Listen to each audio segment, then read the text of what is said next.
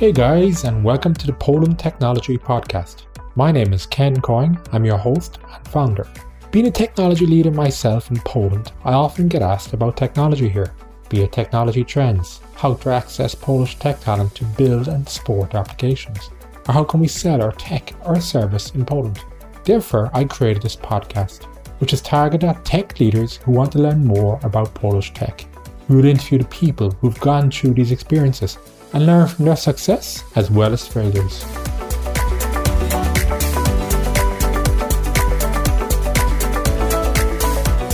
Today I'm delighted to introduce Gareth Lewis.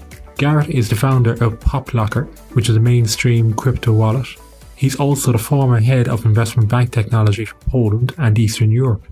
Today Gareth's going to share his experiences of AI and blockchain in Poland. Welcome to the podcast, Gareth. Hi Ken, great to be here. So, who is Gareth Lewis? Tell us a bit about yourself. Oh, thank you very much. Yes, so I've had a quite a long 20-year plus career in finance and in technology, starting off as a software engineer. Even though I am now based in Poland, you know me well, Ken. But your listeners will tell from my accent that I'm not Polish. I'm a Brit. My career started in the UK through, as I said, through finance and technology, building and running engineering teams, and ultimately took me to London, where I think a lot of careers in the UK end up, with UBS in the city of London. But UBS do a lot of outsourcing in Eastern Europe. So 5 years ago with UBS, I came to Poland, initially to Krakow in Poland, to start running teams here. I have to say, when I first came to Poland, I came for 6 months only. It was a 6-month assignment. And that was 5 years ago, and I'm still here. So something about the lure of the place kept me here. But yeah, just really had a great career in Poland. And now looking forward to other ventures. And you mentioned at the top, PopLocker and a crypto wallet, which I developed. So involved in that and a few other ventures, working with some of the great talent here that we have in Poland. Awesome. So tell us, how did you get into AI and blockchain and crypto technology? Okay, well, I mean, particularly with my role at UBS, it's always important to stay at the emerging end of technology. I think we've seen quite a lot of interesting innovation in the technology space. And for me, being an engineer at heart, and I am an engineer at heart, this is the stuff that's interesting to me, and really answering those questions. Where can we push the boundaries of technology? And I think if you look at recent trends, I think everyone would agree that artificial intelligence and blockchain really have come, and they are pushing the boundaries, and these are the new trends. Obviously, recently we've seen a lot of other trends. We've seen big data, we've seen cloud, but I attend a lot of hackathons or investor events. And for sure, the last couple of years, they've been dominated by artificial intelligence and blockchain solutions. So for me, it's just really interesting to see what smart and talented technology teams in Poland are doing with these technologies at the moment. And can you give us some I mean, that's very interesting. You mentioned about, this new and emerging tech in Poland. And I think our listeners would love to learn more about, could you give us some examples of companies that are working in this space? Or do you find it's easy to get talent with this kind of experience in artificial intelligence and blockchain? Or is it more these people are learning as they go?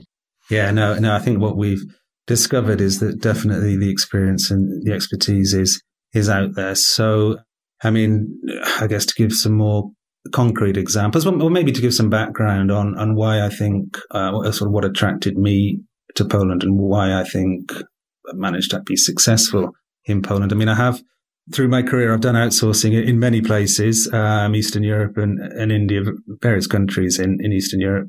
Always seem to come back to Poland, where I think there is you have depth of talent here, but you also have very modern skills. So what you see in Poland, you see a very good education system, and people come out of the universities in Poland ready to go into modern jobs with corporations or with startups or whatever, but with modern skills. And if the market is calling out for AI, artificial intelligence skills, or blockchain skills, or whatever the market needs, Poland manages to deliver. So yes, going back to the concrete examples, as part of my role in UBS, I led an organization where we We built an artificial intelligence team in Krakow in Poland, and we also built a blockchain team in Wrocław in Poland. And for me, what really impressed me was there was no shortage of talent. We didn't find any difficulties in terms of resourcing and hiring these roles. The level of just the depth of talent in data scientists for artificial intelligence is there. You can find it. And what you find with these technologies is people want to work on it. So yes, certainly there's another population of people that you won't find people that are trained, for example, how to write a smart contract on a blockchain from university. No, but people are enthusiastic about this technology. They want to learn. And therefore you do find people that, have done it maybe as their main job or maybe as their sort of hobby. But yeah, sure, the skills are there. Wow. And so where do you think we're going with what's next in terms of the AI now and the blockchain? I mean, so you've built those teams here in Poland. Where are you going with next with this? Yeah. Okay. So for me, I think maybe take those two technology trends separately. And for me, I think the interesting question is, where are we pushing boundaries and what are we doing that is truly innovative? And I think it's very important to apply quite a critical lens to this. With any emerging technology and emerging trend, there is a tendency to think as it's a solution for every problem. And of course it's not. And it's important to be able to identify what are good solutions for an AI or a blockchain solution. And I think there are a lot of bad solutions out there. And lots of times people come up with, a solution where perhaps it is a square peg in a round hole. It's not the right solution. So I think it's important to understand what a good fit is. So let's take, for example, artificial intelligence. And particularly at the moment, I went to an investor conference recently. And what you see, artificial intelligence has become accessible to a much wider audience, largely because of a technology called TensorFlow by Google. So TensorFlow is a neural network. Throw enough data at it, you can train the network to solve problems. So now every startup can build an artificial intelligence, and there's definitely a trend. But if you're an investor, you're probably thinking, well, which one should I invest in? Which ones are good use cases? So it's very important to understand what an AI can do, or what a trained neural network can do, and what it can't do. And for me, really, here, this is another step on a long journey of automation. So for 50 years or longer, technology has been automating tasks that were done by people. And artificial intelligence really is the next step on that journey. So what you're looking at here normally with AI solutions is a productivity play. So do you have a big enough data set to train a network to replace something that would have been maybe done by a team of operators? And I think for some businesses, that's a great fit. They're going to see value in that. But it tends to be the more established businesses. I think you've got to look very closely at some of the more startup opportunities to say, well, does automating a process, are they ready for that? What does it really help? But that's one side of AI. Probably the other side of AI is, okay, is it just about automating process? Or can AIs actually do something superhuman? And for me, that's an interesting question. I think that's, the question that we should be thinking about and we should be trying to answer. And there clearly are examples where an AI does do something superhuman. We've seen AIs that play chess better than humans. We've seen AIs that play Go better than humans. So, and the way they do that is, a chess playing AI will have played more games of chess in a few hours than any human can possibly hope to do in a lifetime. So that's what's given them this superhuman, if you like, capability. And so again, you apply a critical lens to various use cases and you think, can we deploy an AI into our business? Is it an efficiency play? Are we just trying to reduce our operating costs? Or actually, are we trying to push the boundaries of something? And I guess classic example of pushing boundaries at the moment would be self-driving cars, where, okay, yes, we're replacing the first step, we're replacing the human with the AI. But the question then is, can we actually become superhuman? Can the AI become superhuman? Can it drive a car safer than a human would? Now, so I think that's an interesting area. And for me, that's the frontier of AI at the moment. And as I sort of said earlier, there is a lot of, now people have accessibility through TensorFlow or whatever to train networks. the key thing is the data. So an AI is only as good as the data it's been trained with. And that's why people say that, data now is the new asset of a company. If you have enough data, then yes, you can really train networks to push at those frontiers. Yeah, it's really interesting. And what, we mentioned some quite interesting points there about the business case. So in your experience in Poland, how did you come up with these business cases? How do you assess them? You mentioned about, blockchain is only relevant to certain user cases. Same with AI. So how did you go about that? How do you generate that innovation? Yeah, exactly. And so I suppose my experience of building AI teams in Poland has been very much in that first category of it's an efficiency play. And to be honest, we were swamped with use cases. So there was a much bigger pipeline of requirements and potential use cases than we had the capacity to deliver. And a lot of it's very exploratory. But it's very easy. I think it's very easy to imagine use cases for an AI. So yes, we want to automate a system. Can we train a network to do it? Do we have enough data to do it? And like I said, it's just applying that critical lens to it to say, actually, is this just an efficiency play? Or are we actually trying to do something that we couldn't do before? And very rarely are you in that second category where you're actually trying to do something that you haven't done before. So I think you just need to recognize that. And then it's very simple to do a revenue case to say, okay, if we train a network, what does that mean for our costs and our bottom line?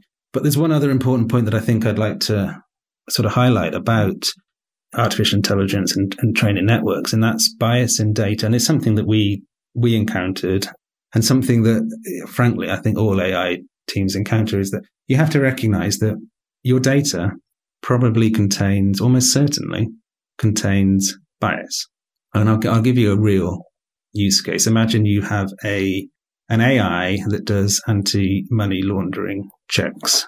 So it looks at a number of data points, and then it makes a decision or a classification to say we believe that this client or this organization may be a red flag. Maybe we may need to flag them as a potential involved in anti-money laundering activities. And the way that works with an AI is you have all the data from your anti-AML, anti-money laundering team that do this. And then great, we can put all that data into a neural network and we can train the network to do what that team does. But trust me, that network is going to inherit all of the biases of that human team. And when we talk about biases, it can be anything, it can be gender bias, it can be diversity, it can be racial, whatever it is. But you just have to be very aware that these data sets have biases. So in the example of anti-money laundering, let's just as a hypothetical example, say that the team commonly saw if it was someone exporting coffee from Colombia, they commonly red flagged it. And maybe that, a lot of those flags were false flags, but it was a bias. If you train a network with that team's data, you're going to inherit that bias into your neural network. And again, that's something that I really think people need to be aware of.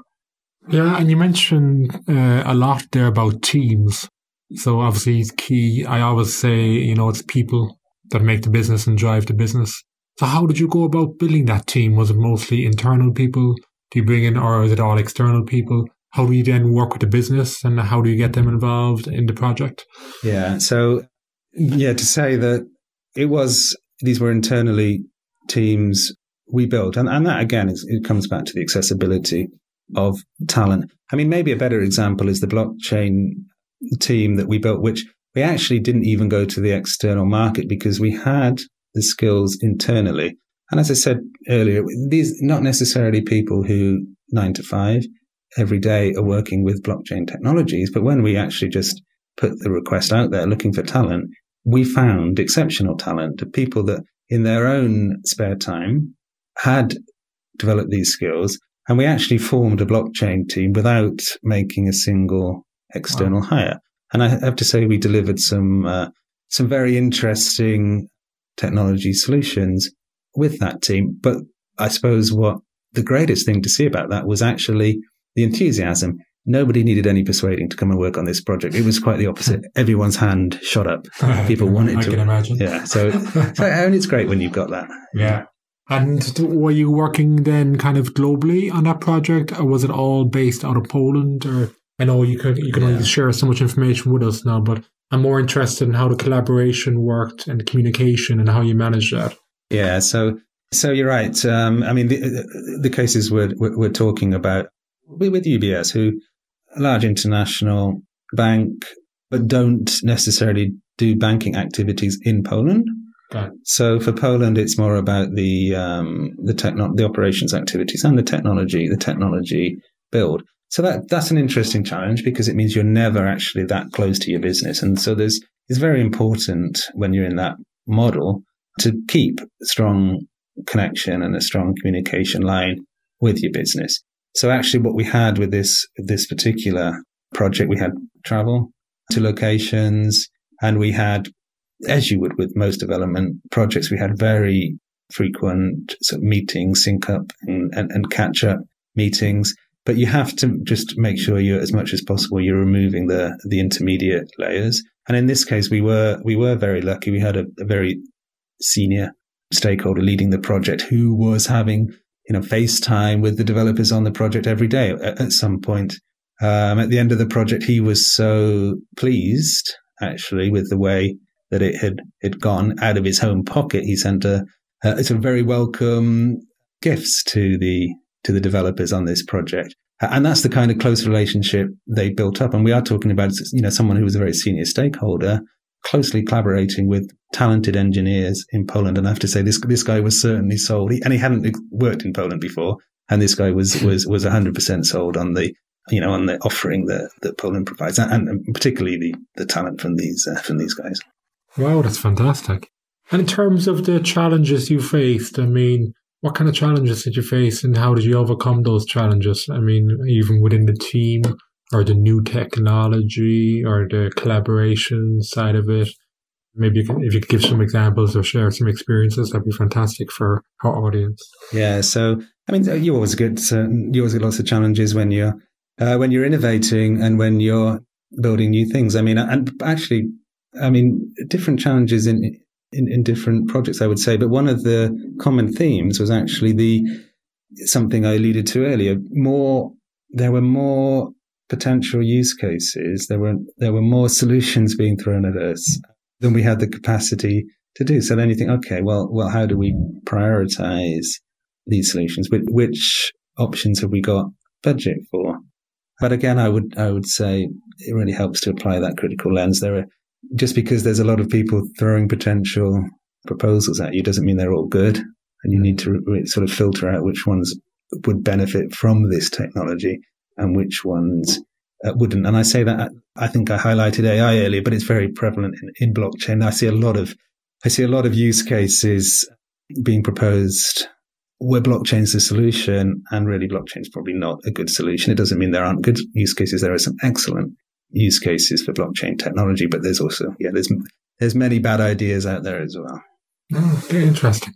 Thank you, Gareth. And, in terms of Poland and new and emerging technology, what's the trend? I mean, where is it going in Poland compared to other countries? And if people want to learn more about new technology in Poland, how would they go about it? Yeah, so, as I said earlier, I would say that in Poland, people are very aware of new technologies and trending technologies. And you've got a workforce that are actually very accustomed to working quite near the leading edge. Now, that's a challenge, actually, it can be a challenge for a lot of large corporations working in Poland. Some corporations have technology that's a long way away from the leading edge. So, but there's a level of, I would say, expectation amongst the very high end of Polish talent pool that they will be working on the latest technologies. And I think, as I said earlier, these technologies are really accessible now. I mean, fortunately, a lot of it is open source. It's free, whether you want to train a neural network or, there's some interesting event stream processing technologies or whatever. But they're all very accessible. People can access them, download them, play with them. And what you find in Poland is, yes, you've got people that want to be current. They want their skills to be current. And you've also got plenty of employers who expect to find people with current skills. So for me, there's always different trends emerging in different parts of the market. But the most important thing is you've got smart and inquisitive people, and that's certainly what I see around me. Yeah, fantastic. I couldn't agree more. Could I just jump on to PopLocker and, how did you come up with the idea? I know you got involved with the Ethereum Foundation on this. And what's next for PopLocker? Yeah, great. Yeah, so PopLocker is it's a project that I founded and led.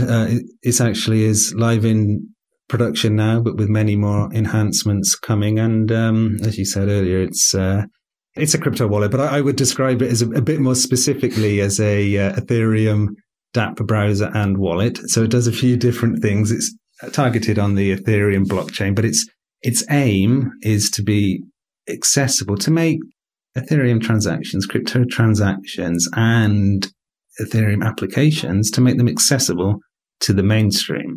So this was really a vision I had, and it's a thought I had that wouldn't leave me. And it's something that I call the adoption trilemma, and I'll explain that. So I think you speak to people in blockchain, and particularly the Ethereum community, they talk about the scalability trilemma. And the scalability trilemma tells you it's very hard to satisfy three things, those three things being scalability, security, and decentralization.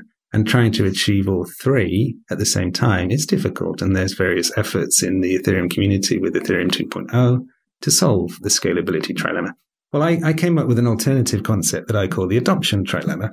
And here, similarly, we're trying to resolve three things at the same time, but this time it's adoption, and i.e. mainstream accessibility, and security, and decentralization.